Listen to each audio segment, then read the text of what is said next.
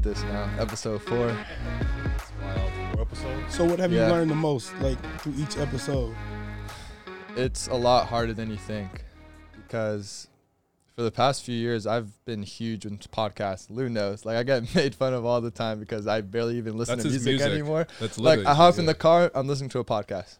It can be Joe Rogan, Tim Ferriss, even like the Bussin' with the Boys one I was telling you all about, Right. Taylor Lewan and Will Compton. That's a great one. So we almost copied that same idea with them, which we could talk about later as well. But so listen to them all the time, and I'm kind of in my head like, I can do this. Like, it's pretty simple. But like, I feel like the art of communication is a lot more difficult. Everyone's on their phones all day, and you kind of lose that a little bit because you get the short little splits, like a 5-minute here, you see someone in the hallway, what's up? But if you go on and talk to someone for an hour eye to eye, like, that's almost a lost art. Well, yeah, for you. I'm See, y'all are old heads. See, like, I'm for real. Like, first years of Facebook was when I was in college. Wow. So it was cool to be on Facebook. That was when I met. It was like, you have to be on college to be on this? Yeah. And it tells you if the girl's single? Yeah. So we was all about it, you know? And now, like, that blew up into, look at Instagram, marketing possibilities. Yeah. Different ways to make money now. Yeah, when I was coming up, I was in that generation that seen what social media, what technology was doing to people. And so we were observing people standing in line, looking down, observing people. They just had to look busy, you know. And yeah, you're right, man. It's a lost art. You try and approach girls nowadays, right? Right. I had to have a pencil and paper, like, for real. Let me get something to write with. Like, that's how I grew up in the skating ring. Wow. Seriously. Wow. Oh, like, to get a number. You're saying to get the girl's number. Like, right. Like, you had to memorize everybody's phone number. Like, it wasn't no pulling out your decks and wrote. Nah, you had to remember the phone number, send them a page with the payphone, stay by the payphone to get a call back, just let them know to come pick you up. Wow. That because I went to a private school. It's crazy. We can talk about whatever you want to talk about. Because I've been around the block twice. That's tied with just holding your phone, like, and it was something I didn't really notice until my senior year of college, where, like, there were studies that came out where, like, individuals legit had problems just keeping their hands off their phone, right? And then once you became conscious of it, it was something that I noticed where I was like, wow, like, I'll be walking in between from finishing lift and then going to class, and I felt like I checked my phone 7 times. And to the point, too, where I always keep my phone in my right leg pocket, and I can feel my leg vibrate, you know, to the sense of, like, the exact text message, you know, vibration that you get. And to the point where I'm checking it and nothing's going on. Yeah. And so, like, my leg's just, like, not used to not getting a notification of some sort for, you know, over an X amount of time, to where my leg will just vibrate itself, right? And then to the point now, I know every vibration notification. Mm-hmm. Like, I know the email, I know the Snapchat, the Instagram, like, all those different ones, and they're very subtle. It's just like a different cue of like how long space is out in between a vibration. But it's like, when you're conscious of it, it's really wild to think about. Yeah, it's designed. It's basically a portable slot machine. That's exactly what they. I don't know. See the documentary? The documentary. I haven't seen the documentary. Okay. Which one is that? I think it's the Social Dilemma. Yeah. Okay. Exactly. Netflix. Yeah. That's what they said about the slot machine. That's they're literally designed to keep you addicted to wanting more, right? So anything they can do to keep you on just for. And it's crazy because it's just designed to just buy like 1 or 2 more seconds of your attention, but just to keep adding it up, right? And then, like, again, another just social or like a awareness. I had a set, and I just, like, it's cool that they track it, but you can kind of keep track of how long you use social media. And I was looking at the hours, like, my goodness, like it was starting to really tally up to where I put like a lock on it, and I was like, I just want 4 hours. Like, that still seems like a lot. And then there'd be days where I'm just, like, snapping through, and it's like, it's not even noon yet. I've already hit my 4 hours, and it's like, you do you want 15 more minutes or do you wow. I mean, but to play devil's advocate, okay, all right, everybody's phone, we on it so much is bad, but okay, what if somebody was on a book that long? They could be reading okay, what if they're doing crossword, a real crossword in the back of a newspaper? Nobody does that anymore. They do it on the phone. Right. What if they're actually doing things to enhance themselves? What if they're actually building their brand? Well, I mean, it's a gift and a curse. It's like, I put it like this. Every beautiful city, they got something great with it. There's something also just as bad with that good city. Right. I don't care where you go. However great it is, it's going to have something just as bad. And I think that's the phone. It's how you use it. You have to know how to use it because you can make an argument like you were saying with building your brand. Now as a student athlete, and it's different now than when y'all were in it with NIL, the name, image, likeness stuff hitting. Instagram's huge. That's a moneymaker. Twitter, huge.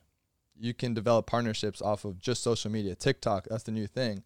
So where do you draw that line where I want to be active, posting daily or weekly or whatever you want it to be, and it being an addiction? Because straight up, we're all addicted. Right. But at the same time, there is benefit to it. So it's a strange line to kind of cross between the two. But it's certainly different than when y'all were in it, man.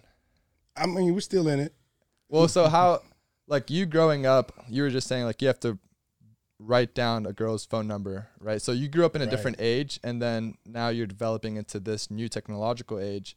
How do you feel like you're just as addicted as someone who's maybe 18 years old? Of course, I'm human. Yeah. I mean, if you got everything that can entertain you at one spot. I remember growing up playing Pee-wee football, there may be one or two dads in the crowd with a TV. And they can watch college football. Oh, snap, that dude's got a TV. Yeah. We all got a TV now. Or 1 to 5 to 10 people could have a camera, and it'd be that Polaroid that you buy at Walgreens. And now everybody's got a camera. So it's kind of a blessing and a curse. Like it says how you use it. I mean, you can just let that just pass you by, or you can jump on that train and use it. So it's what you use. It's what you choose. Yeah, I mean, it's with anything, man. Like any tool could be used for good, could be used for bad. When you see this truck over here on the street, you don't. No doubt. If you just drive by, you have no idea what's going on. You just see a light in there. Yeah. You have no idea. So definitely, purpose, man. What's your purpose? What do you can use the phone for? Obviously, you're student athletes. We've all been student athletes. Yep. I was kind of thinking this when you were asking the question. So if I'm able to make not as good of an income as I would playing professional football, but if I can make something that gets close to that, do I still want to play football? Because I don't love football. What I always wanted to play football for was that's all I knew. That was the thing to get me out of the margins of being poor. Mm-hmm. And so now you have this phone. Now you can get on IG. You can generate you can do your YouTube. You can generate ads and stuff like that. I was looking on the other day. Dude was making 8 G's just from YouTube. Yeah. Oh, bro. So I mean, there's a lot of ways to 8 G's a month. Yeah. Well, I think before we dive a little bit deeper, how about you guys just give the audience a little bit of a background of your guys' upbringing and where it all began. How far you want to go back? Golly, we try to go back to where I was born and then hurry up. I'm just trying to go back 11 years. Give years? the quick resume breakdown. All right, we'll go real fast. Graduated from University of Alabama in 2007. Roll Tide. Wow. No, I did not win the championship. I did play for Saban. Yeah. Wow. But I wasn't part of the championships. But that was his worst year at Bama. Yeah, it's okay. I walked on, and he gave me a scholarship, so that's cool. Yeah. I actually talked to him a couple weeks ago, which is crazy. Bro? Wow. Yeah, it's been a crazy couple. What did he say? What I needed to hear. That's all that matters. We going through times of life, and you look. Well, anyway, that's cool that he keeps his phone open like that for past. It's not like that. No, you had to go through some changes. You gotta be. You gotta be know a people. dude. I ain't gonna say I was a dude. I just know people up there. Yeah. I got you. I mean, I was a walk-on, and then I did become a captain, which is pretty dope. So my hands and feet prints are still at any time. So that's yeah. But no, I did not make it to the NFL. After that, I got into training athletes, and I've been doing that ever since. Been in Dartmouth College, running a private facility. I've been in the academies at West Point, Nebraska, University of Massachusetts, USC twice. A lot of spots. All around the country. And now I'm back at USC again, and then I'm not in USC anymore. Just let me go. But back in LA, making my next move, probably back to where it all started, back to Nashville. Wow. So that's just me in the past, like, we'll say 20 years. Okay. Coach Tupou? All right, yeah. So I'm from Sacramento. How do we address your followers? What do you call your followers? I don't know if we have a name yet for our followers. You could just say That's important. Momentumites. Yeah. that might catch on. All right. What's up, y'all? I'm from Sac, up north, 6 hours north from LA. Played high school ball up there, Grant High School. Came up here 07, full ride scholarship. Played for Coach Carroll and Coach Kiffin. After that, went to play in the NFL. Only had a short stint in the NFL. Decided that wasn't for me. Changed gears. Went into acting. And right when I just started getting acting established, that's when I got a call from my old strength coach to come and help out and be a strength coach over here. Okay. And boom, now I'm here in LA. I forgot to say I'm That's married. If my wife hears this and say I didn't, Yeah, throw that in there. she came in there like, beautiful wife, but like, Yeah. I'm married too. Yeah, I gotta get used to wearing the ring. Yeah, you better say something. All right, now you got that out the way. Okay. We good. I couldn't help but notice two of the best coaches in college football, Pete Carroll and Nick Saban. Like, playing for them must have been wild. Just, I want to know about the culture they set. And, I mean, that's a standard of excellence that not a lot of people have hit. That's perennials, national championships, All-Americans on those football teams. You see what Pete's doing now with the Seahawks. You see what Nick's done, probably the greatest dynasty of all time as far as college football goes. Maybe in any sport, who knows. But two legends nonetheless. Definitely a blessing to have played under them. And I just want to learn more and see kind of what precedents they set. You want to start? You want to go? Go ahead, big dog. All right, Coach Carroll. This is his philosophy: compete. He's all about competing. His very last meeting to us as a team before he left to Seattle. I don't think anybody knows this, but word for word, he said, "Do you guys know what I've been trying how I've been trying to train you guys? What this is all about? Compete, win forever. That's all about. I don't want you guys to go back to your neighborhoods and be good guys. I don't want you guys to be the good community guy that goes back and gives back and is known as the guy who went to college and came back and now he's the good guy. I want you to compete in whatever you do in life, whatever you do, not just football, but it has to carry over. You have to compete every day at everything that you do, and that's how you be great." And so that was what he was all about, competing, and every day of practice was structured towards competition. Our Tuesdays was competition Tuesdays. It's just go out there and kill each other full speed. Wednesdays were no turnover Wednesdays. Your main objective was not to turn over the ball for offense. Our main objective for defense was to get the ball out. And Thursdays was no repeat Thursdays, and the objective of that day was to don't repeat any mistakes that you did on Tuesday and Wednesday. Friday is leave no stone unturned Friday, so you're going over everything. Game day Saturday, Monday comes around, tell the truth Monday. And there's a lot of other stuff that we can go into, but I'll leave this with SC now versus SC. Yeah. Okay. SC now. I want to know this. Versus SC then. Yeah.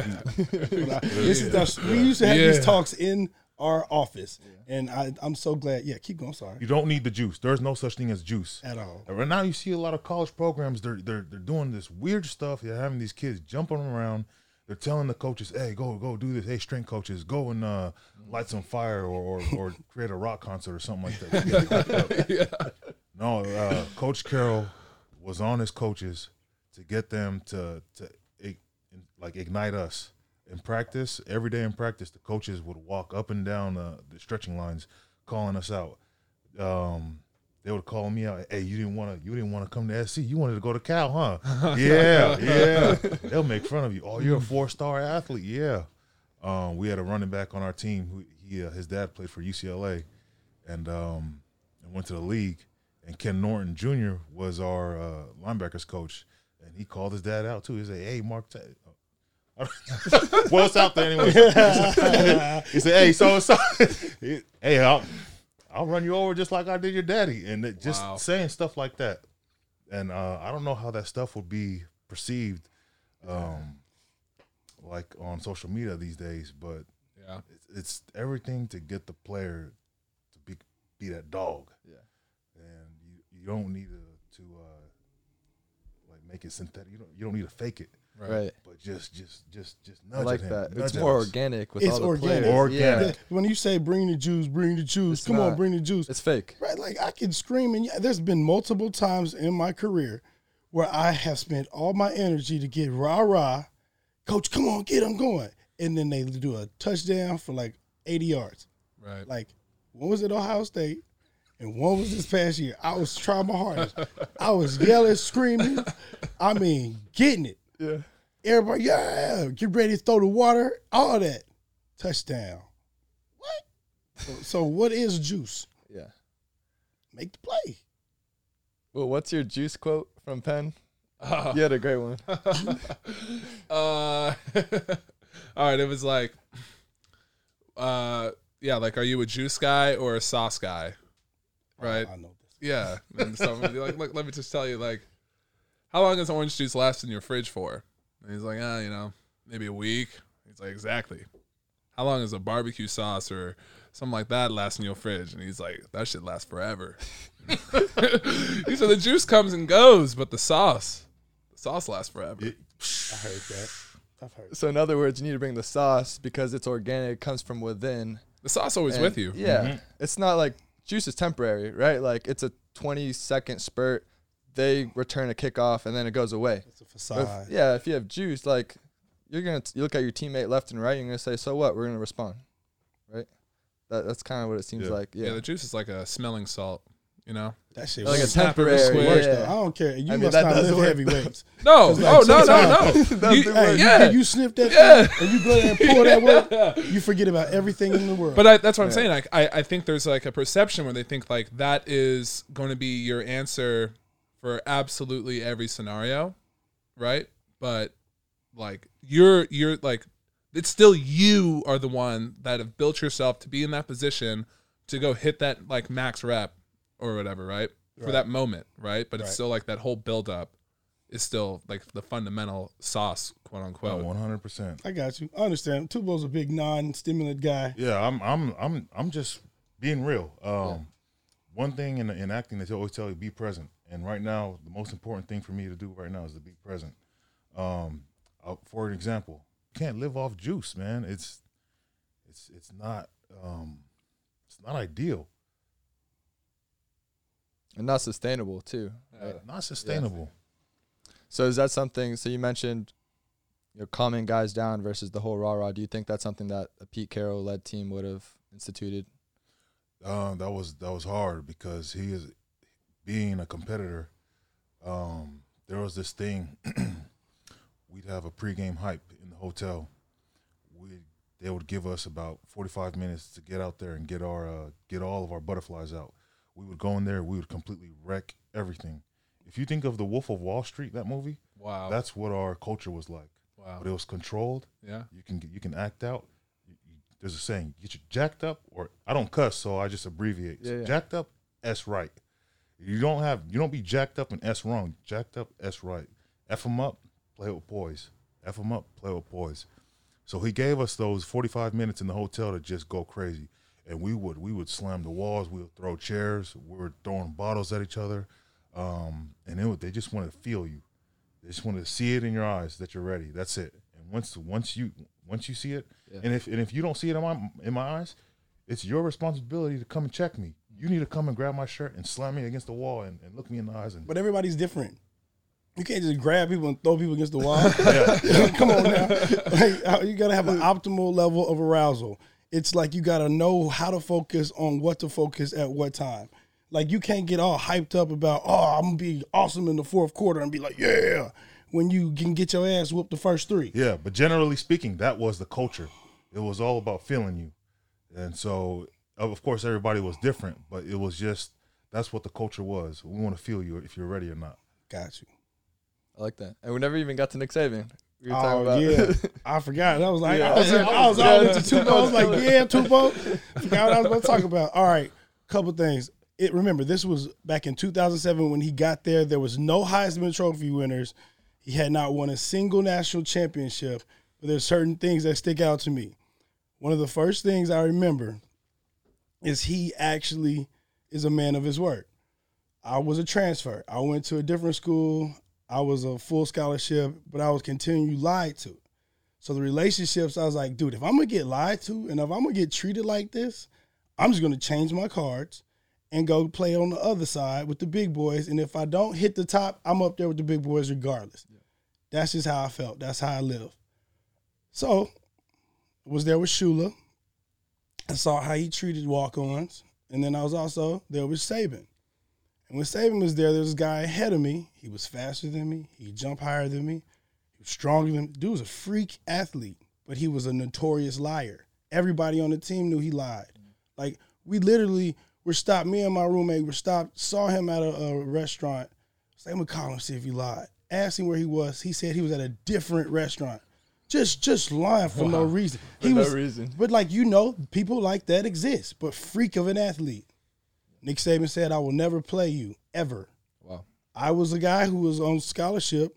I just did everything right. I just tried hard, and he hadn't got his recruits yet. So I got a shot. Just put it like this. My first game starting for the University of Alabama, I'm a fifth-year senior. First game, all right, let's go. The guy over to my other side, I was the wheel linebacker. He's the Mike. It was his true freshman year, and he's starting. His name is Rolando McClain. Oh, damn. Wow. Just different people. Yeah. Okay, so that's one. He's a man of his word. And two, the recruits.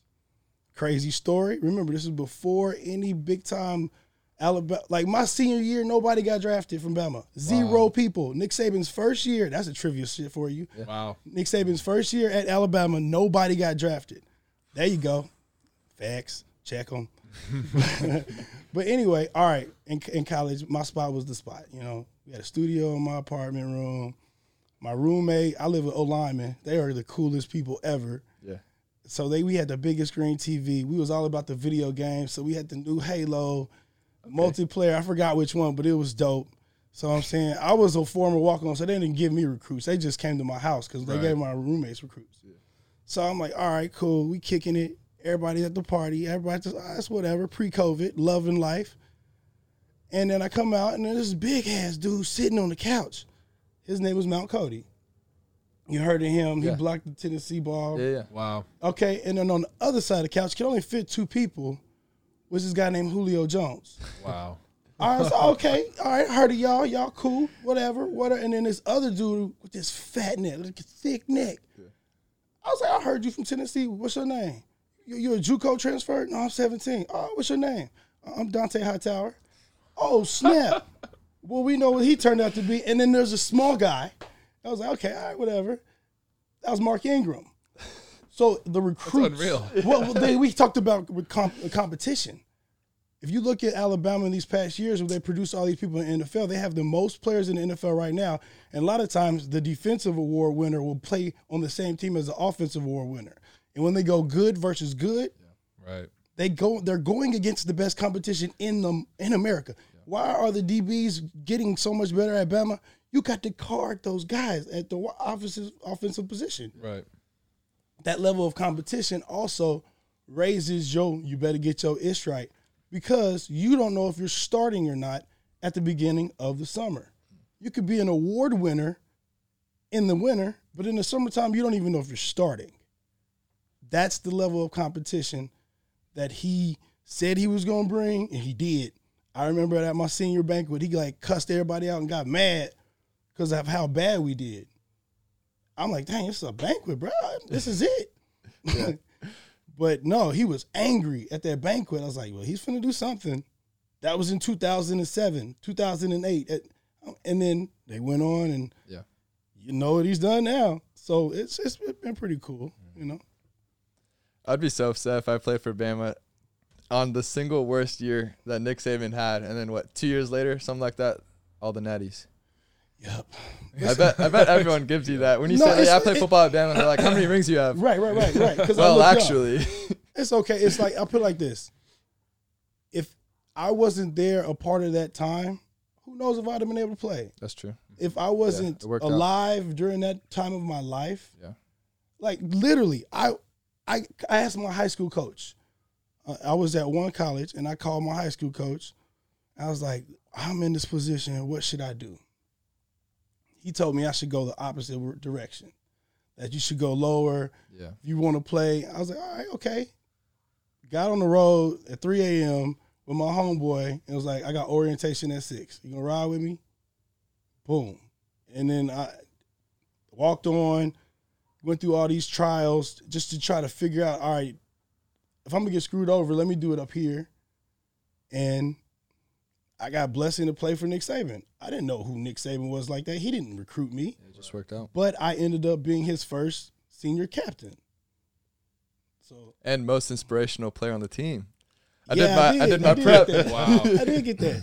Yeah, that was bad. How'd you get that? You were just giving speeches or what? No, I really didn't talk. Like, before games, I can't stand that some of the things we do, and it just baffles me, playing music loud before the games. Mm-hmm. How do you know everybody wants to listen to that? That's true. Like, you know what I listened to before the games? I would get so hyped. Like he said, if I threw everything around, I used to have asthma attacks before games when I was little because I get so ready. Yeah. Mm-hmm. I listened to Alicia Keys. Wow. The song Troubles by Alicia Keys every game. That's your pregame song? That was my song. Just on repeat, huh? On repeat. Wow. To calm me down, to focus on this is what I have to do. This is my read. Because if you get all jacked, that's energy, y'all. So in the fourth quarter, you tired. For sure. Or I'm calm, collected, thinking on what I have to do. He listening to his country music. I don't want to listen to that. Yeah. He listening to hype rap. I don't want to listen to that. Yeah. I want to listen to Alicia Keys' Troubles so I can let it go and go play ball. Everyone's got their own pregame. I was about to say, I don't think anyone likes to listen to what I was listening to. What were you listening to? I put on Screamo, probably like. Yeah. I put it on really? like, yeah, right? I listen to normal. So like I just generally like, I have a long playlist and it's like 7,000 songs deep. So I'll let it run throughout the week.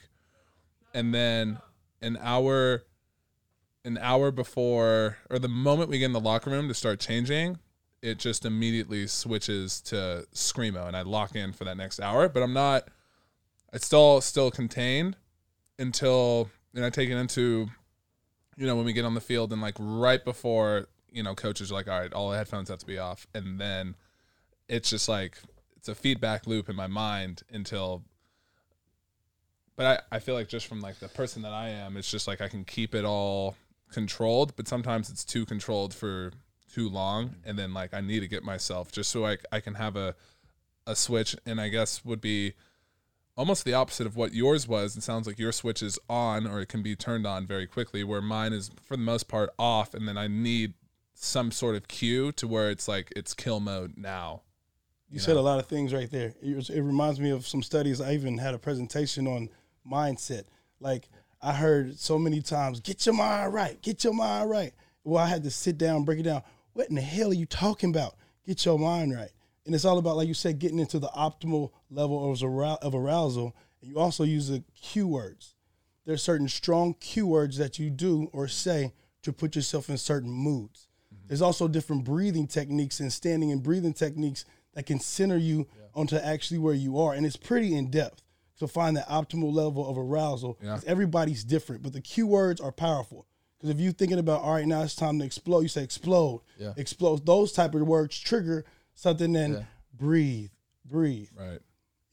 I'd go go through words too, right when I'm about to go out there. Like I'm just talking to myself. Right. Like, I'm literally, everyone's jumping around and doing all that other stuff. I always run down the end zone. I pray and everything right before a game.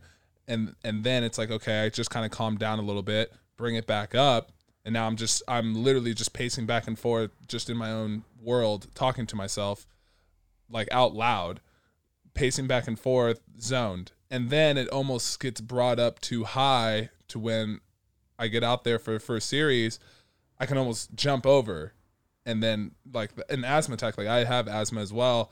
And next thing I know, I'm like, it's only been 3 plays, and I'm out here like, oh, I got to chill. And then I go through the breathing. And then that was something that one of my mentors taught me. And because you could kind of see myself going through that when I'm on the field, kind of like early on in my career. And he pulled me aside and was just like, just take these breathing techniques. It'll kind of help. And then I would always do it, but at least I started to kind of figure out that was what was going on. And then start hitting that, all right, like, just got to get through first contact. And then after that, it was like, all right, breathe. Get through it, and then I hit that optimal zone for the rest of the game. And the self-talk is huge. I just got into that last year, or actually 2 years ago when I was at Vandy. And I guess similar things as you guys, but like playing quarterback, you have to really trust your eyes because you do a whole week of preparation, and each game is a whole different game plan essentially. And so, we're playing whatever SEC opponent, and they run these coverages. I have to be prepared for what we're doing. I know where I'm going with the ball. And I just have to tell myself over and over again, I'm ready. Like, I'm ready for this. I'm going to ball out. I would even, some of my friends even make fun of me. I'd be like, I'm a bad mother effer. I would just tell everybody in the locker room. And then once I step on the field, it's go time. And then you were talking about, like, the whole mindset thing. Man, I even went up to, we had a sports psychologist at Vandy. And, man, I used the resource. Like, I went up to her, I think the Monday of a big game I was playing in. And I had a lot going on that week. A lot. For Second Spoon, the school of Vanderbilt, they asked me to give a panel speech, so I was preparing for that. And this was one of the biggest games of my career, and I had just so much stuff juggling. And I'm like, where can I find the confidence to do all these different things? Because the speech was on Friday, and the game was on Saturday, of course, right?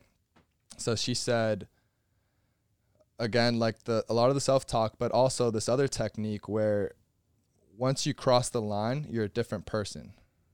And so, like, I'm Mo off the field, but then once I cross the line, like, on practice field, I turn into a different human being almost. It sounds weird, but I would watch these Baker Mayfield clips and just his highlights and just his mannerisms, him talking, and the confidence that Baker has. And that's a really impressive thing, him as a walk-on and winning a job at Texas Tech. Like, it takes a different kind of person to have that confidence, I always felt like.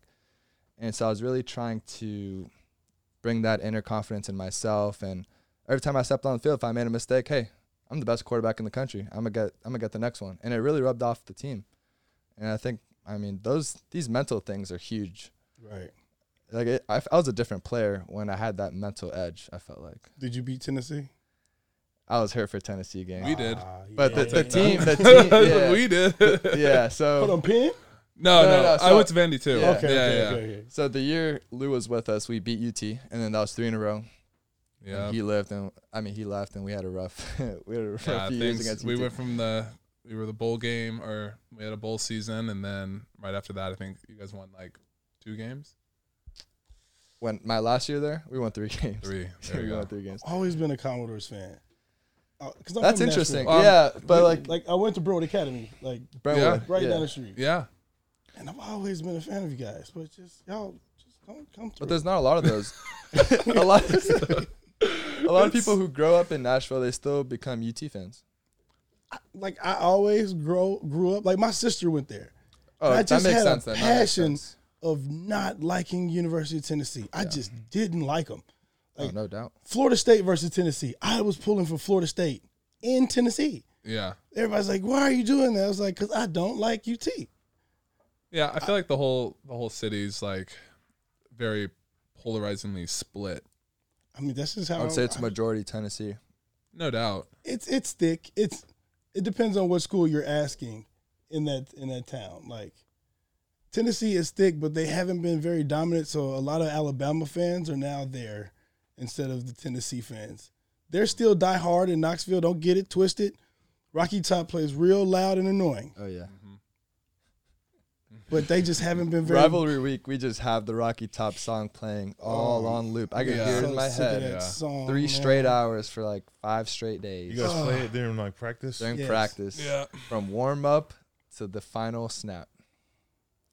It's awful. I don't know about that tactic. It's like this country singer. It just makes you hate it. You're like, you're gonna hate the song. I already hate it. You ain't gotta play it that many times for me not to like it. Yeah. Speaking of, going back to Coach Carroll. Yeah. He had this another something about his philosophy. Coaching philosophy was it's all about us. Don't worry about what you can't control. It's all about us.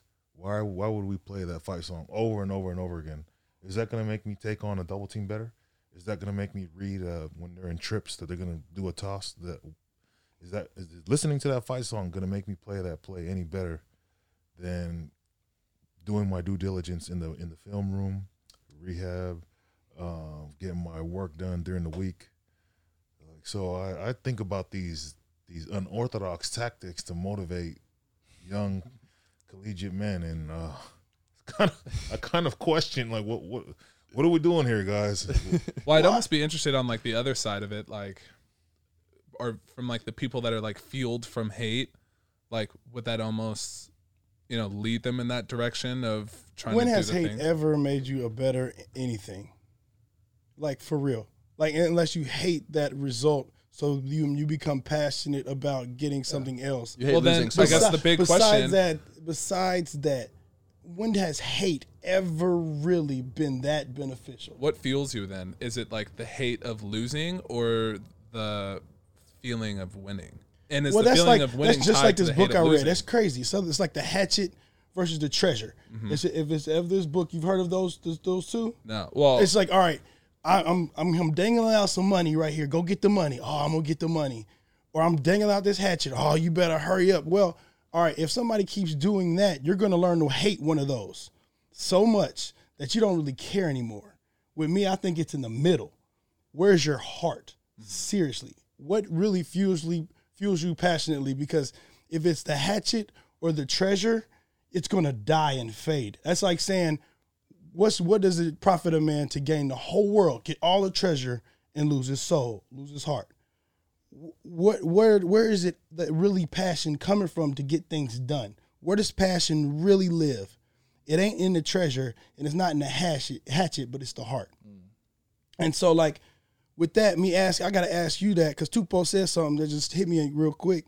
If you had a billboard, just one billboard on the 405, and you had one message to deliver to the whole world in rush hour, what would yours say? That's a great question. That's a Tim Ferriss question. I don't know where you got it from, but there's this guy, Tim Ferriss. I read some books. Yeah. So Tools of Titan is one of my favorite books. Tribe of Mentors, also a great book. And he asked all his guests that same question. And so I thought of this question actually when I was presented with this exact scenario. I had a billboard set up in Nashville going into West End. Wow. I'll send you a photo of it, or we could probably put it up. Yeah.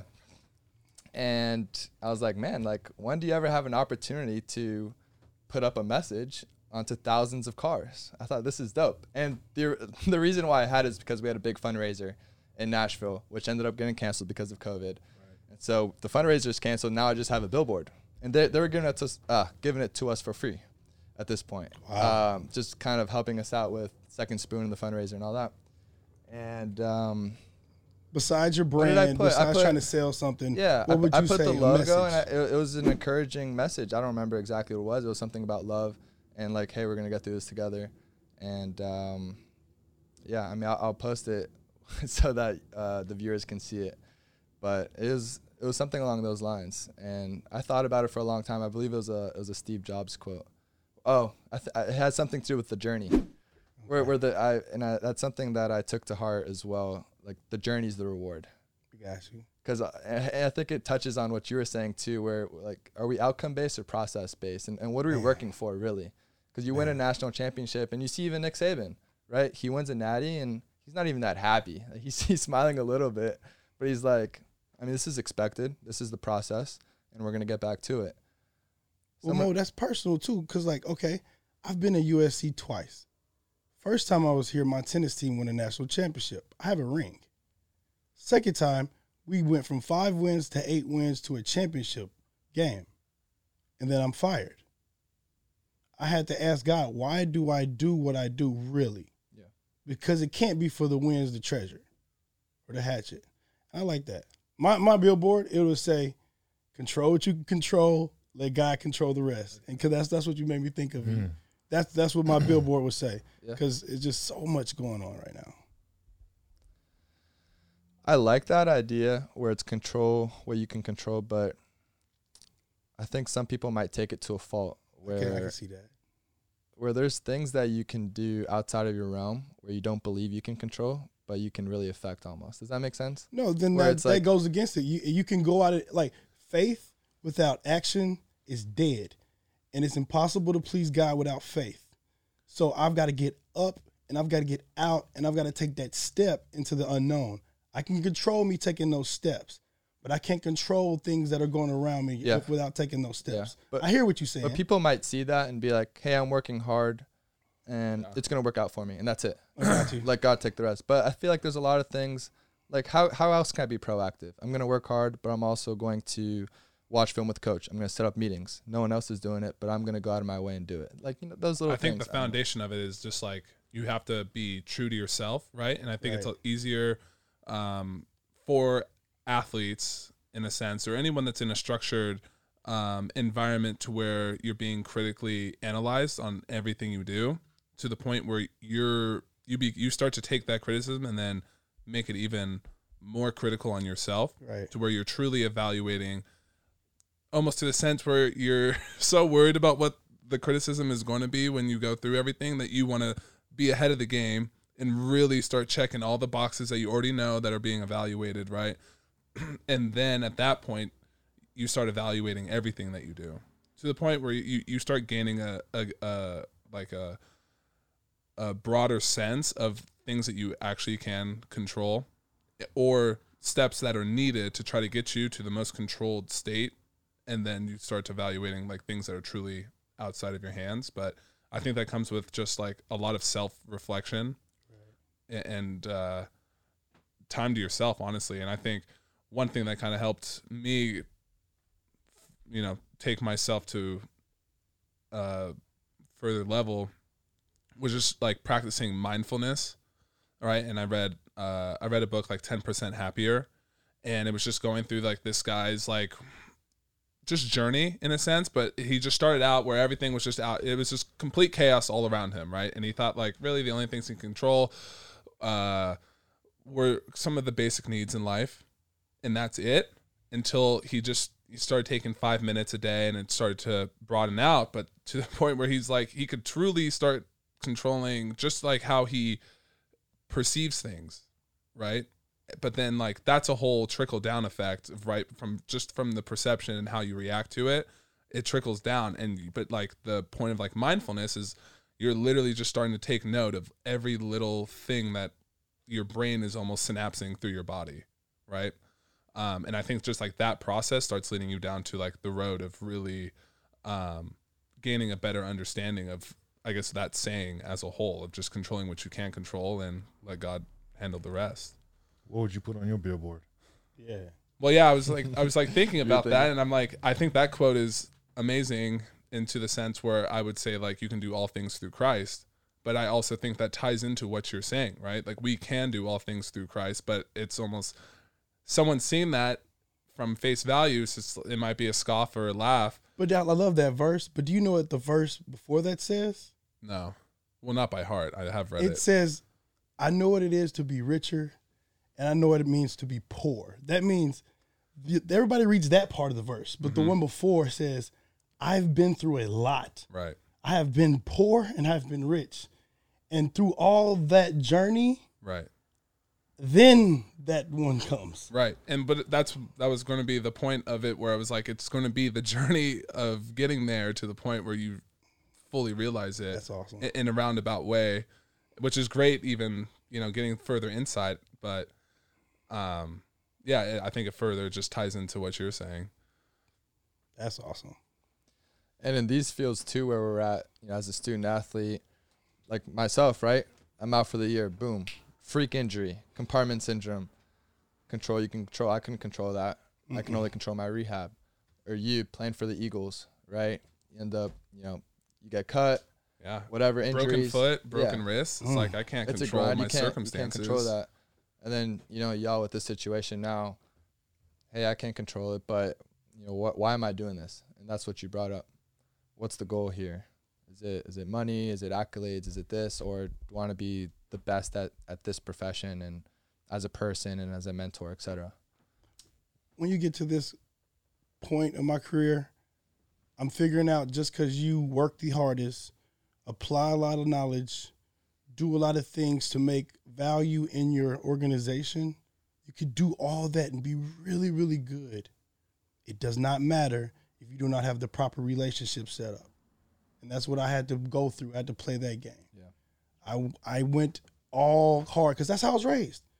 Find a good job. Use that good job to build some retirement. So I thought I found a good job. Thought I could build some good retirement. But then I kind of figured out the more knowledge I chased and the harder I worked in trying to get everything just so right, it did not matter in the end of the day because I didn't have the proper relationships established. So to me, I think relationships are greater than gold, and that's what it's all about now. Yeah. And what kind of relationships do I really want to establish? And what are those relationships? How am I going to build them? Are they genuine? Like, that's where I'm at now. Because I thought the whole time, if it's about relationships, when can you actually develop a collegiate athlete? And in my opinion, nowadays, when you get to college, it's a little bit too late. Mm-hmm. You got to get them before college if you really want to train up a child in the way they want to go. So that's just You're talking about in terms of as a person or strength training and football training? Anybody can get anybody strong. That's really simple. Yeah. But, like, when you're trying to develop somebody to give a little bit more that I can't go anymore, and yes, you can. That edge, the heart, not the treasure, not the hatchet, because you'll quit on those. Something that you dig down in my heart, say, okay, I'm going to give my all because I know that dude beside me is going to give his all. And I'm not going to let him down because I am a part of this team. Yeah. That is, in order to have somebody live life every day like that, to make sure that they're actually doing more for the community and being a good human being, is it too late when you get to college after you've been recruited? I don't know. Yeah. Some people can build that. I just wasn't able to build that as strong as I thought I could. And maybe I have to go to a lower level to really develop and try to change some kids' lives. Yeah. I don't know. That's where I'm at right now. Well, I think, too, that's what strength coaches are almost billed to do from the head man, right? You setting the culture. I think a lot of people don't realize how important a strength staff is. You don't think so? We don't create the culture. We curate the culture. Okay. It's just like a garden. We're there to tend to the garden. We don't create the garden. We don't say we want carrots there. We want apples over there. But we have to take care of that garden to make sure there's no weeds, make sure there's good nutrition, make sure they got strong roots. Right. So that garden is ready for harvest when harvest comes. Yeah. We are not there to create it. We're here to curate it. Okay, so before we go deeper into the garden metaphor, what would you put on your billboard? Let's go. Well, man, you will make me feel guilty because you said you could do all things in Christ, and I'm a devout Christian, but I wouldn't put anything Christian related. My whole thing, I was thinking I would put "Don't be a B," and I'd spell it out for them. The whole cuss word. That's me, man. D-Bab. It's called D-Bab. D-Bab. Don't be a B. Just that's my whole approach on it. If you're feeling like a coward towards something that you should be doing, don't be a B. Do the right thing. Don't be a coward. Do the right thing. Say the right thing. Be good to people. Don't be a jerk. Be honorable. Be respectful. Don't be a little a B. Yeah. Wow. Well, okay. So diving into just ride down the street like a bitch. It'll get your attention for sure. Yeah. Yeah, that's right. That'll get you thinking. You got it. Yeah. That'll kill all self-doubt. I'll take a photo of it at least. All right. So back to the garden. What as they're going through this process, can you guys already kind of like have a sense of like that's a poisonous plant? You're saying before a lift? No, before they're a part of the team. Like you can through the recruiting process. From a player, I would look at it like if I could do what a position coach would do and go and and look at the talent, investigate the talent, because I know basketball does this, soccer does this, and football is the only sport that doesn't do this. They go and they evaluate talent when they're children. Mm-hmm. I'd look at where they were raised. I'd look at their tape from when they were young. I'd look at how they move in the weight room, how they bend. You evaluate everything, and then you would evaluate, like, see if they have the killer instinct. You talk to them. Just talk to them like this, and you could hear it in their voice if they're a killer or not. And or you could hear that they're a young plant, and you can develop them. Yeah.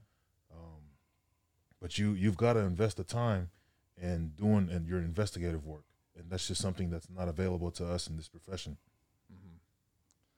I think oftentimes there's pressure to get all the 5-star recruits, all the 4-star recruits, and oftentimes, I mean, those guys are straight up prima donnas. Like I said, is it too late to get them after they've been recruited? That's a good question. Because if everybody has been on my dick and riding it real good, and then somebody comes to you and be like, I ain't saying no cuss words. No.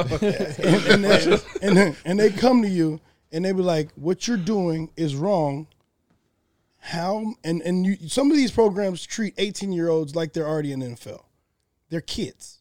Mm-hmm. Let's just be honest. Remember back when I was 18?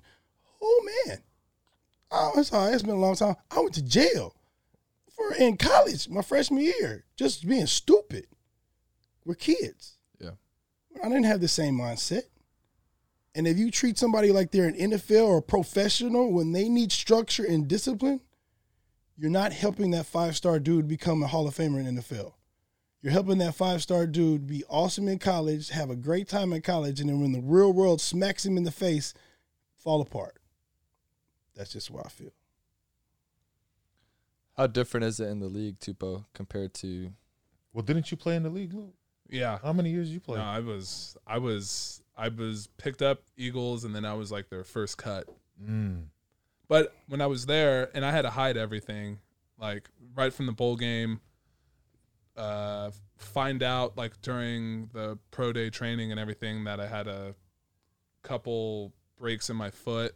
Oh man! And that was just indirect because we were just looking at some of the ligaments in my toe and everything. And then so when they did the X-rays, they were pointing out a bunch of other spots in my foot that they were just like, this is gonna go. Yeah. And then not only that, but my wrist. So, and I almost missed my pro day. And I mean, no one even knows. Like, I was in the hospital right during my pro day. I was in the hospital getting shot up everywhere just so I wouldn't feel it while I'm going out there. And so I almost showed up late. And I remember the head coach, Vrabel, comes over and he was like, if you would have missed this, like you were off everyone's list. Wow. Like, straight up, yeah. It was like, that would have been it. And you can't tell them anything. Like, no, I was just like, oh, yeah, like jitters, just like trying to get through it. So, I mean, that whole process, and I look back very fondly of it, but it was just circumstances that I had to deal with, All right, what would you, because I wanted to cover that. Yeah. Well, no, I was just asking you in the league, how different is that same mindset where, like, you're talking about guys getting prepared for the league. Is that a shocker for some of these 5-star big recruit guys at big schools who get treated like they're NFL players early on or too early on? Like, have you seen that? I wouldn't say guys coming in that we're not preparing them for the NFL. Yeah, like, so you were with the Browns, right? Yeah. So did Johnny come in when you were out there? I was his locker mate, and okay. He was cool. We were cool with each other, respectful. But I would say this: you can play as long as you want in the NFL. But there's going to be a time when you become a free agent, and then that's when the nut-checking time is going to come. The time where you've been through some stuff in college and it developed you as a person will come out when you hit the hard times. It'll reveal your character. So you can play. That's what you want. That's easy. Playing in the NFL is easy. You work hard for it. You're reaping what you sowed, and you've already expected the money. It's there. But when you get cut, you're a free agent, and you go back home, and your family's looking at you with those eyes that they expected a lot more from you. Oh, we put too much investment in you, son. what's wrong? What's wrong? Why are you hurt? No, we prayed for this, but you're a free agent now. You're gonna have to deal with that crap, and that will turn you towards it'll turn you towards drugs, or it'll really get you to fall back on your principles, your values, and bring you back up. Now, whether or not we can develop that in the collegiate world, but we don't have those kind of tools. The head gardener has those tools, and until he gives that to us, good luck. If you're a collegiate athlete, good luck. Figure it out. So, do you think the way that they're treating 5-star athletes now is preparing them for that free agency? At certain schools, okay. At certain schools, but I think at the majority of schools, like you were saying, no. I think that they are being buttered up so they don't transfer, buttered up so they like it there, because as a position coach, it'll certify your standing. If you transferred, it'll look bad on your position coach. Right. You transferred, it'll look bad on your position coach. It's like, what are you doing? Why did Mo transfer? Let's get you out of there. We brought in this 5-star. He's supposed to play, and you didn't develop him. It's your fault as a coach. You get out of here. Well, the best example I could think of was your locker room mate, Manziel, and he's the guy. College Station, does whatever he wants. He's hanging out with Drake, LeBron, all these celebrities, Heisman Trophy winner. And then, obviously it was a rough stint. But from guys I've heard, great teammate, great guy. And then on the football field, the preparation-wise, a little different. Maybe he just thought it was going to be as easy as it was. I don't know. There's a number of things that you can say. You can blame it on his position coach. You can say, why didn't he come down on him harder? Why didn't you expect more from him? Yeah. Hold him accountable for his mistakes, for how he plays. I mean, I don't know. But if a player's making more than the coach, you really going to listen to your coach? If he can cut you, yeah. Do you think Tom Brady? If you're making more than your coach, you think they're going to cut your coach first or you first? Your contract's not guaranteed, though, right? So if you're not, you could lose that money real quick. I mean, he's a first-round pick, though. That's what I'm saying. Not your mentality. So he declared early. He's probably 20, 21 years old. He's the man. If you're a first-round draft pick and you're making more than your position coach, they have to keep you. How much are you really going to be like the position coach getting your guts and be like, wait a minute, bro. How much you make? Right. I mean, even in my profession, strength and conditioning field, I have been talked bad to people, and I'm sorry, talked bad. I've been cussed out by the best, like the best. I've been cussed out from the 50-yard line all the way up. Literally, I have been, and like people talking crazy to me because they make more money. Yeah. It's just what people do. I'm like, and Tupou almost said, boy, don't let your paycheck get you knocked out. Yeah, I got a story for you. Go ahead. I'm done, man. I'm just saying, like, when it comes to that money and a little bit of that power, are you really going to listen to somebody who's, in your mind, inferior to get better? Really? I was like, I got here. I'm making 3 times as much as you. Why would I listen to you? I mean, I'm just saying, if you've been treated like this, I'm just saying, if you're treated like that 5-star diva, that's why at Bama, I mean, they got a lot of people in the league. I know they beat up when they get to league, but it says something when Waddle is trying to play and everybody in the world sees the boy still hurt. Yeah. Yeah. But he is trying to say, I can provide for this team. I'm going to compete. They treat their 5-stars a little differently than all these some of these other 5-stars I've seen. I'm just going based off that. Yeah. Just based off that.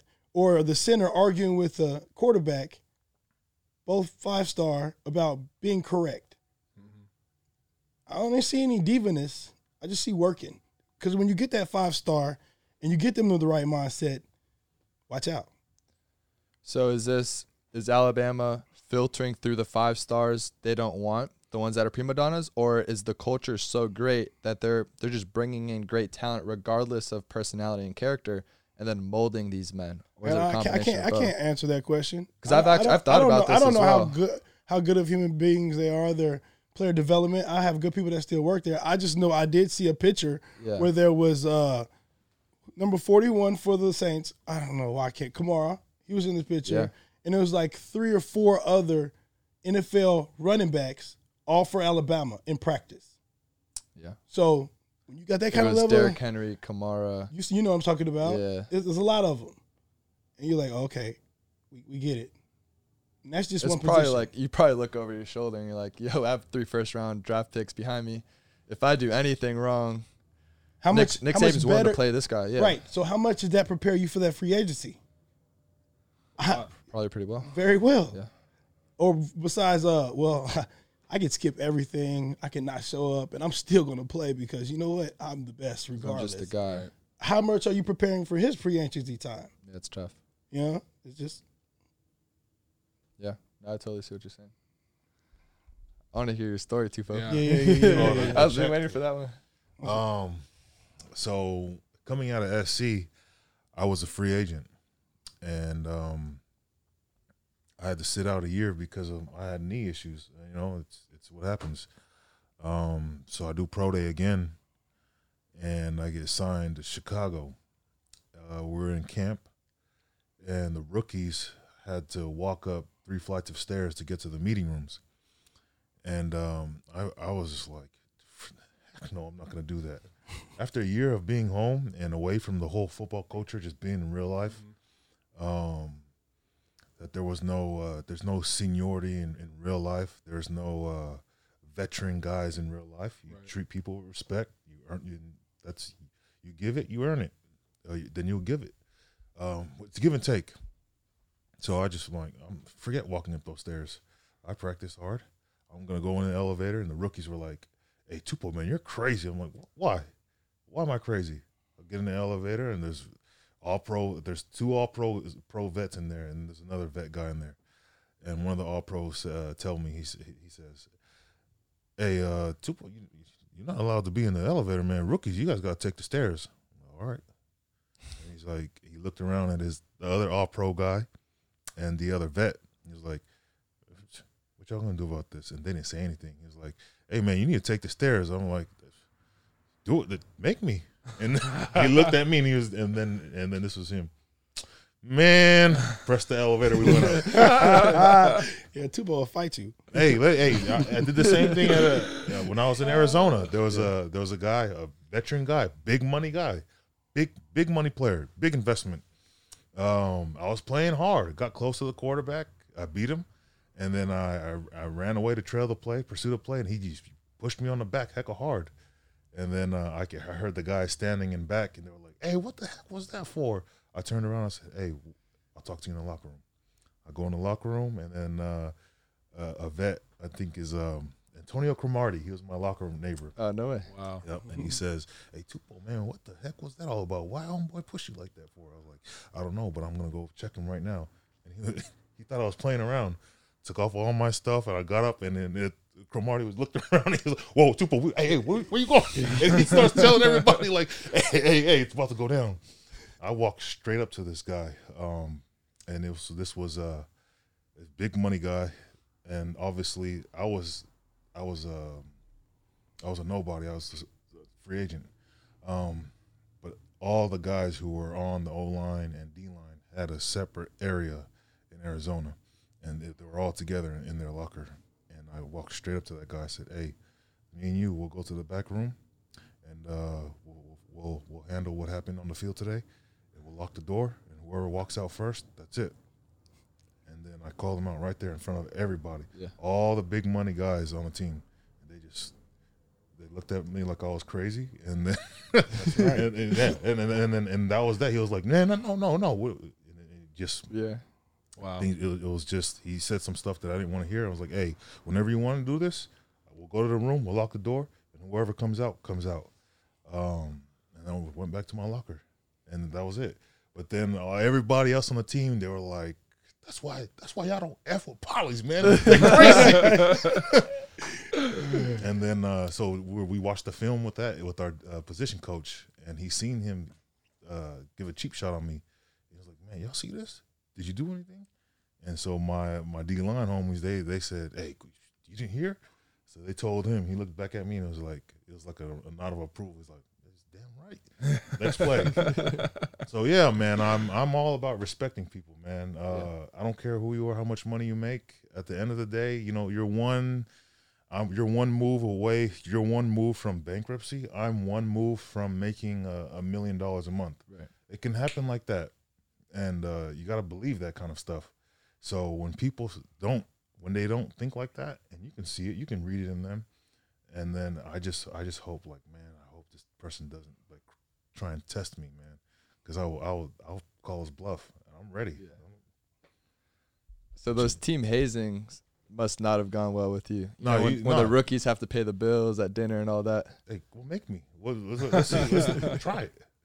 Because I'm competitive as heck, man. Yeah. I'm a dog. So you're not carrying anyone's pads, not carrying anybody's water. Hell unless no. you can make me. Yeah. Well, That's Tupou. I like that. Well, yeah, they got your respect. yeah. I'm just like, hey, I came from that era, like the gangster era in the 90s. Oh, no doubt. That's you grew up, you seen that stuff, so intimidated, and I tried to become that, like somebody feared, and like not afraid to do anything. And that kind of led me toward, like, it's not my whole personality, but just to be feared but respected. I don't want to be feared, but like I want to give you the same respect. It doesn't matter who I am, but I want to show you like the utmost respect, Right. just because it's right. True story about this guy. When I first met him, I was like, yeah, trying to get to know him. I was like, so who is your biggest competitor you've ever competed against?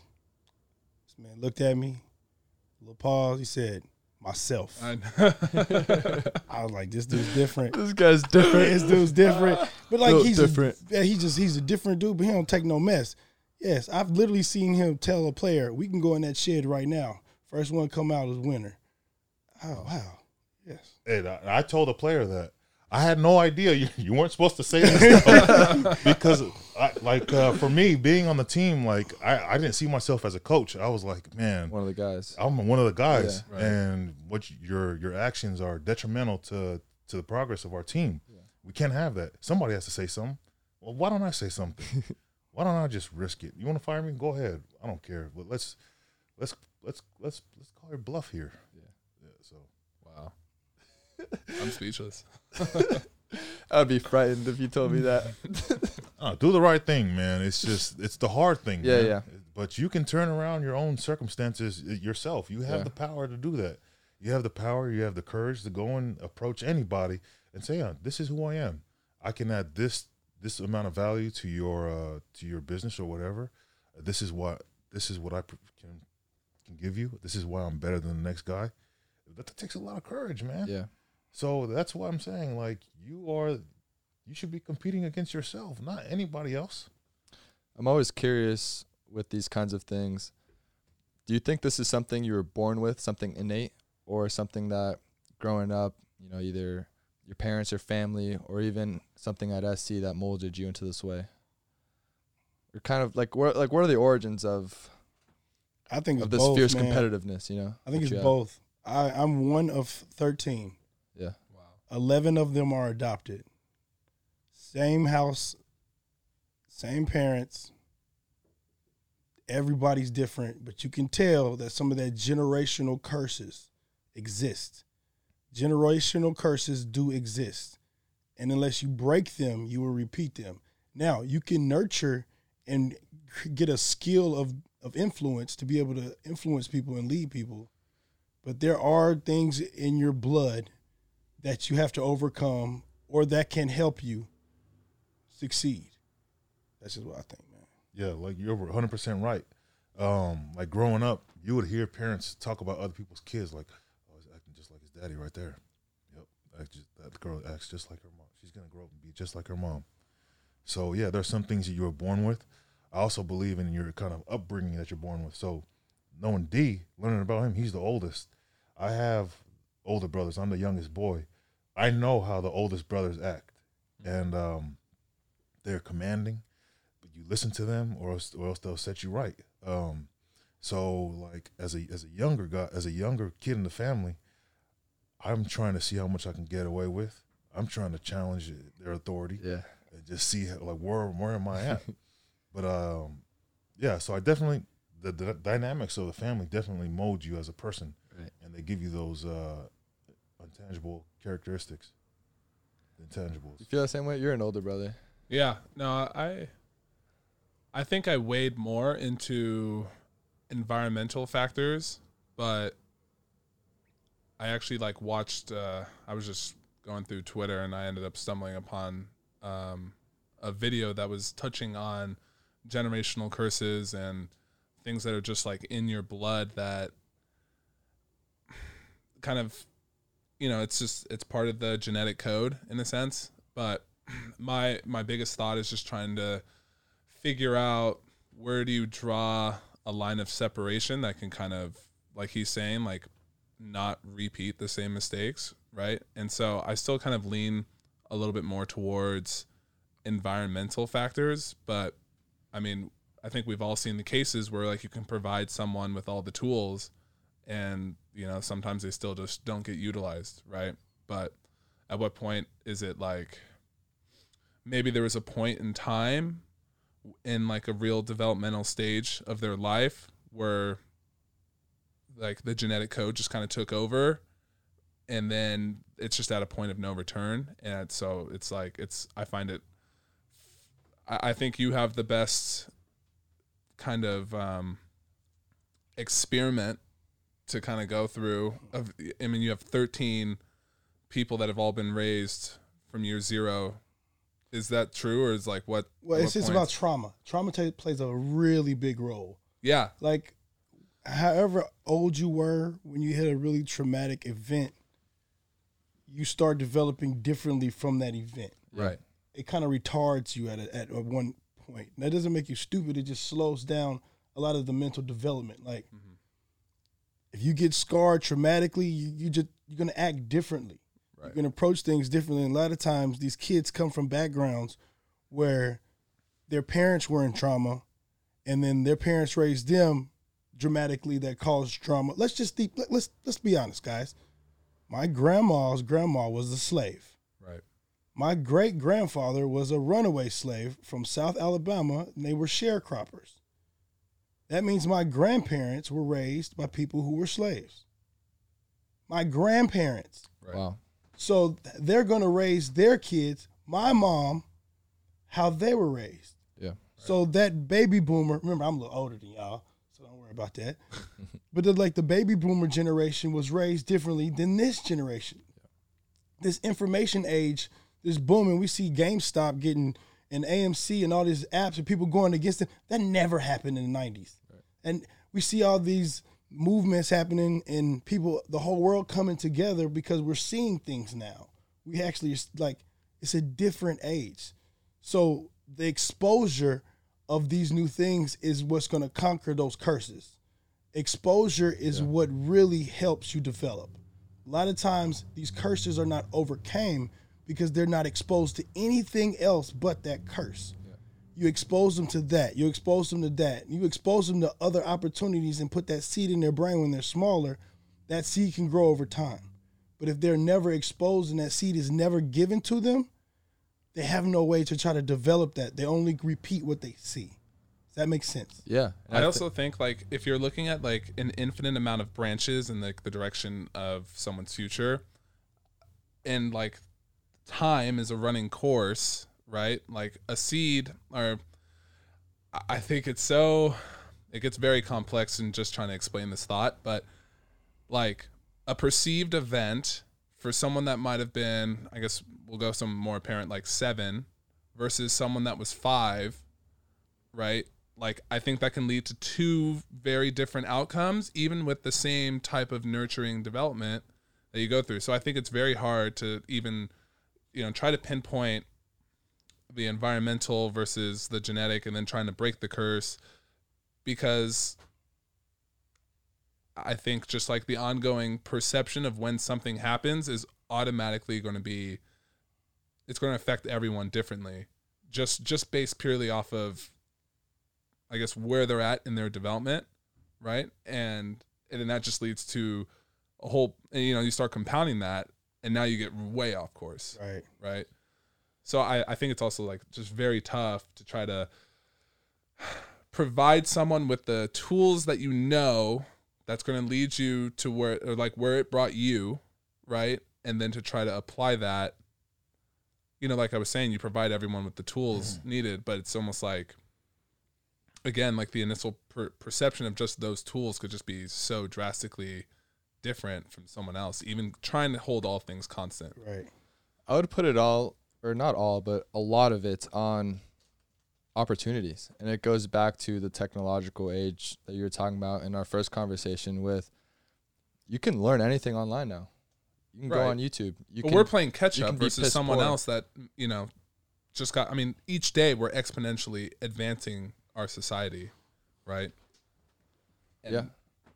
But no doubt. And so I don't know if y'all read Malcolm Gladwell's Outliers, but he points to, great book, right? He points to almost how lucky very successful people have been just because they've been granted very exclusive opportunities almost out of nowhere. So I forgot who, it's this, you know, big computer programmer. I forgot his name. Big player in Silicon Valley. And if it weren't for this very specific supercomputer being at his either elementary school or high school, he wouldn't be who he was. Was it Bill? Okay, It was Bill. There you go. And then they go forth, you know, successful person after successful person. You know, if you didn't play for Pete Carroll at USC, would you be where you are now? I don't know, maybe. And it's just like different people in your life, different opportunities, even objects like that computer can completely change the course of your life. And so, I mean, it just, it changes almost your lens on your outlook on life, where so much of it's luck in a sense. And you can't, you know, if that computer wasn't at his high school, he's not Bill Gates. He's got exposed to it. Yeah, it's exposure, right? Opportunities, like, is what I'm saying. Right. And the beautiful part about this age is people are granted more of those opportunities. Right. Is it enough? I don't know. It depends on what you look at. Like, there's some areas where you need to dive in and help them get those opportunities. Yeah. And you help them exposed a little more.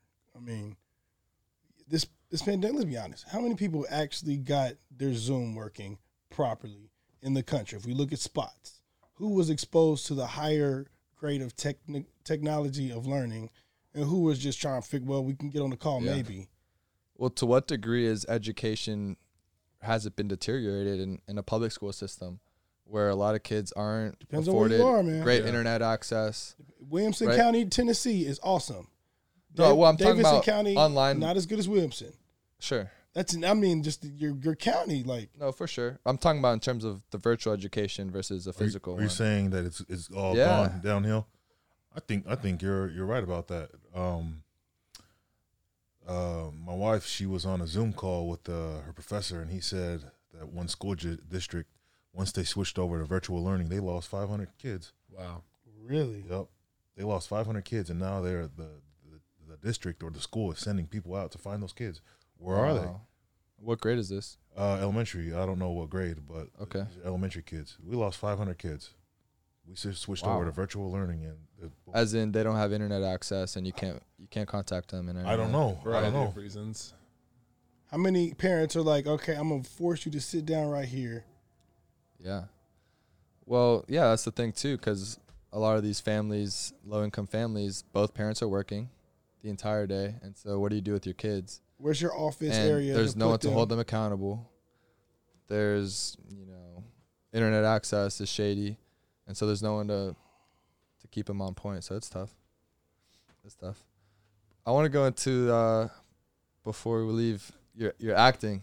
I think it's pretty dope. I haven't even asked you much about it, and I was just curious overall. Is this something you always wanted to do, or like when did you realize, hey, this is a really cool opportunity?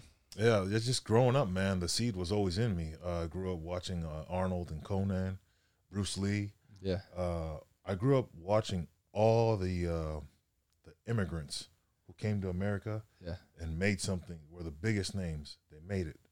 And I thought to myself, I've always loved what they did. And so my journey really started with the NFL. I dreamed about going to the NFL. Like, Lou, you know? Yeah. We all know we dreamed about going to the NFL, but I had no plan when I got to the NFL. I had no plan in my head. Like, all right, now that when I get to the NFL, I want to play for X amount of years. I want to at least become a Pro Bowler like 3 times. I didn't have no plan. I had no financial plan at all. I didn't know how much I was going to get. Once I got my first check, man, that mug, I had no skills on how to deal with money. So I just started giving it away. And I was only comfortable making a college stipend. So I was trying to get down to my comfort level because so I had no idea what to do when I got to the NFL. When I was at Cleveland, I found myself just going to practice every day and lifting weights and just watching film. And I come home and it's about 3:00 and I'm thinking to myself, I don't feel like I've done anything today. Wow. I just pressed fast forward on my life. Wow. I can do this for free. If they really wanted me to, they don't have to pay me. I'll just go. I love watching tape. I can watch that any time of the day. I can break it down. I can watch infinite tape. I can go and lift weights and run because I love it, and I love the smell of grass. I love hitting. I love it all. But nothing was challenging me. There's no challenge to it anymore. And so I thought to myself, I want to do something else. What would challenge me? And so I looked at acting. Obviously, financially, it'd be great. You'd be top dog in America, but you can also leverage that for something else, which that's the goal in the end. But also to be able to use my personality. I've always resorted back to the warrior guy for the football thing, always cueing myself, like getting into that to survive. I would always tell myself to do that stuff to perform. I'd get myself into that state to perform, to survive. But what would it look like to not do that? Just to use something on the inside and to use that skill. And so I just started rock bottom, man. I just didn't want to play football anymore. It's not a challenge to me anymore. I want to go do something else to challenge a different part of me. And it's great, man. I'm struggling, but I'm growing, man. I'm growing. The man in the mirror is changing, and I'm really happy about it. The path that I'm on, man. It just makes sense. We were speaking earlier about manifesting, like what your destiny, kind of. And that's just what I did. I told myself I wanted to be an actor a couple years ago. I said I was going to go down to L.A. and live in my truck. Something happened where I was praying to God, and then he gave me a different route. I stayed up in Sacramento for like 2 more years, and boom, out of nowhere, I get this call. You know how many people are in this field, strength and conditioning job, that they're not just sitting on their couch. That I had nothing. I had no experience at all. I was not certified, nothing. Wow. My only thing was that I love to train. Yeah. And that's what my boss resorted. I think that's what he trusted me, giving me this job, was that my love for the weights, for running and all that would eventually, it'll cover for itself. I do everything to become like certified. Right. But now I'm here. Like my initial goal, I'm here, and everything feels right. Everything just feels right. I'm in a perfect position to leverage myself towards an acting career. And that's that. I mean, if you want to talk about like technique and stuff like that, we can shoot it up. Doug, what do you do for training? Because if you want to become a faster, stronger guy, you go in the weight room and you do speed training. What do you do to be a better actor? You gotta read scripts. You gotta watch movies. You gotta watch TV shows, and you're not watching it. You gotta watch it with different eyes. Right. Like you're looking at somebody. You're looking at how they deliver lines, their voices. When I'm reading scripts, mainly Shakespeare, man, because every great actor does Shakespeare. So I read Shakespeare. Never acting the words. You're trying to figure out what the hell the writer's saying. Like, what the hell is the author saying? Yeah. You read these words, and then you're trying to give it real.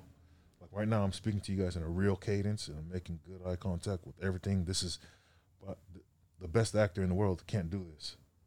This is real, and we're trying to do this, but it's really hard.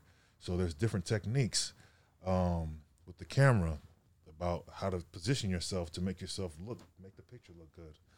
I like how do you make yourself look good too? Yeah. So I'm just being 100% like real right now. I don't even want to like acknowledge the camera, but just being real. That's what my teacher was telling me. Once once people see your realness, that's what they'll pay a movie theater ticket for, to see your realness. They're paying for you to go and inspire them. And football cannot do that. Football, they don't show football in the Philippines. They don't show football in the freaking the slums of Africa. But they'll show movies. Like, they know who Rambo is. Right. Like, you know, my parents were in my grandparents, they don't speak English, but when they know Rambo, they watch the movie and they know Stallone, and like, football can never bring me that, but Hollywood can. Yeah, it sounds like you can influence people on a greater scale. 100%. For sure. Rather than football. Football is just American. I saw something, Tom Brady, 9 million followers on Instagram. Yeah. That's a lot. You saw the same thing? Guess how much Ronaldo has? Like Cristiano 50. Ronaldo. 200? It's like 250, something stupid. Yeah. Like, I wouldn't have thought of before. I saw that on Twitter. I'm like, sheesh. It just kind of puts scale into perspective. Wow. But, no, I think that's cool because a lot of people, for sure, you get really good at something. Like, you're in the NFL, you're top 0.5% at short craft. That's something to be very proud of. Play D-line in the NFL, it's a huge deal. And then, not necessarily to say just drop it, whatever, but to say, okay, let me start a new craft that I know nothing about and start from zero. And there's going to be growing pains, and that's okay because I'm going to keep getting better every day, and I'm going to get knocked down and just get up. I think that's a very powerful message because a lot of people, they just want to do what they're good at and keep doing it because it feels good. Oh, yeah. And I'm sure your first month or two acting, probably even still, right? Because people have been acting their whole life. And so you're trying to reach a level that, Leonardo DiCaprio sets. Yeah, I mean, I'll tell you straight up. When I went to Chicago, they signed me to an active contract. I was on the active roster, and I see my first paycheck. After taxes, I was getting paid $15,000 a week. Wow. I still have those paycheck stubs at the house, and it changed everything. But to walk away from it, I thought to myself, I don't want $15,000 a week. I think I want $1 million a month. Give me that. Yeah. Give me, The Rock, right. 20 mil a movie. Give me that. And he probably makes 2 movies a year. That's 40 a year. Man, that dude makes like 8 a year. Yeah. Yeah, I mean, he's a grinder. Yeah. Oh, he's built different though, right? Because I think he has that football mentality, which you can bring. Yeah. Kevin Hart too. I don't know if he's been an athlete, but I'm just saying, no like, why settle for less? Why don't you just go see what the heck you can do? That. Yeah. I don't know. I'm Mormon. I'm of the LDS faith. When I was playing for the Cardinals, I went and seen one of the leaders of our church. His name was Elder Todd D. Christofferson. He was speaking. When you're called to the office of apostleship, you have to drop all of your work, and every single breath of life is dedicated towards advancing the Lord's church. Is everything about it. That's your job for the rest of your life. I mean, obviously you get a stipend, but that's it. Whatever you did professionally is over with. And he was the guy who was introducing him was saying, oh yeah, he was on the board of some bank and this and that. And I was like, dang, he was a big money guy, big smart guy and stuff like that. And I was thinking, and he came up, Elder Christofferson, he came up and he said, as I listen to you tell about my life, I think to myself, I kind of regret not doing more, because once you're called to that calling, you can't go back and become a business guy or whatever. And so I think to myself, man, we're on earth for such a short time. Yeah. What the heck am I capable of? Yeah. Give it a shot. Let's shoot for the moon. Yeah. Let's go for it all. Yeah. I love that. You realize you have a finite amount of time. Yep. I know there's people that have put on their computers, and it sounds weird, but there's very successful Wall Street, VC, Silicon Valley type dudes that put in the top corner of their screen a countdown till death. Have y'all heard of this? Nah. So you log onto your computer every day and you see, hey, I've got X amount of minutes left. I better get to work. I kind of like that. But yeah, man, that's kind of what fuels me. Yeah. Like I'm trying to see what else can I do. Like I've got to the NFL, yeah, but if I got over that mountain at such a early age, I need to shoot for something bigger and harder for me to do. Yeah. Like I want to compete. That's what it goes back to the Pete Carroll compete. Yeah, but I was already a competitor before, being the youngest child, being beat up by the oldest brothers. Yeah. Like I grew up with that, but that's just my outlook on things. What can you do? Obviously, maybe you guys become really successful in this. Do you want to stay at the top, or do you want to find some other higher mountain?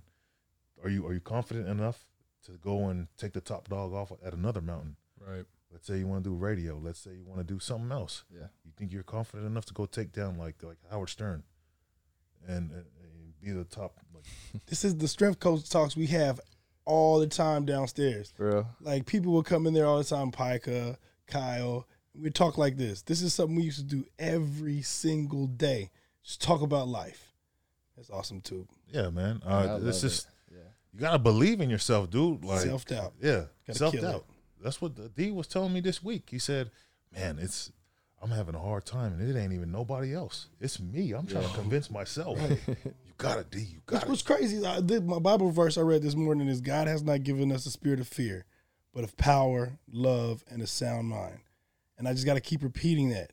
He did not give me the spirit of fear, but he gave me one of power. So, like, it's weird, man. Like, all the things you guys are talking about right now is kind of ironic. That's exactly what I'm going through. That's crazy. I'm literally stopping a career that I've done for the past decade and jumping into something brand new. Brand new. And it is terrifying. Yep. But you know what? It's crazy, man. After I got fired, I cleaned out everything. And one of the janitors, not janitor, he's an equipment manager named Chris. You know what I mean? We get to know the small guys because they're funny. Yeah. So having talked with him, and I told him, like, I got fired. He was like, "What? You got what?" And he looked at me. He was like, "Look, 5 years from now, you're gonna look and be like, this is the greatest day of your life." Absolutely. So I don't know what's gonna happen. Hey, DM the coach. That's my new Instagram. It's going out. DM the coach. I like that. It's kind of catchy. I like that. All right. So where can we follow you for those listening? Your IG handle, your Twitter. We'll end on that note. Yeah, IG, Sheriff Tupou. It might change. That was my strength coach handle. I don't know. We'll see what happens. We're going to make a new one. DM the coach. I'm going to keep repeating it. Yeah. That's me. Mo will display it on the bottom screen. Yeah, it'll look good. Flash It'll look it. good. Yeah. Yeah. Well, I appreciate There's y'all. nothing up right now, but it's coming. Yeah, it'll be up. It's It'll coming. be I got the name. right here. I got the name. That's about it. Is that it? Yeah. I appreciate y'all, man. Appreciate that was a you great guys. convo. Thank you. For sure. Thank you. It's Yeah, good. thanks for your time. Thanks for Thank you, coming on, guys. man.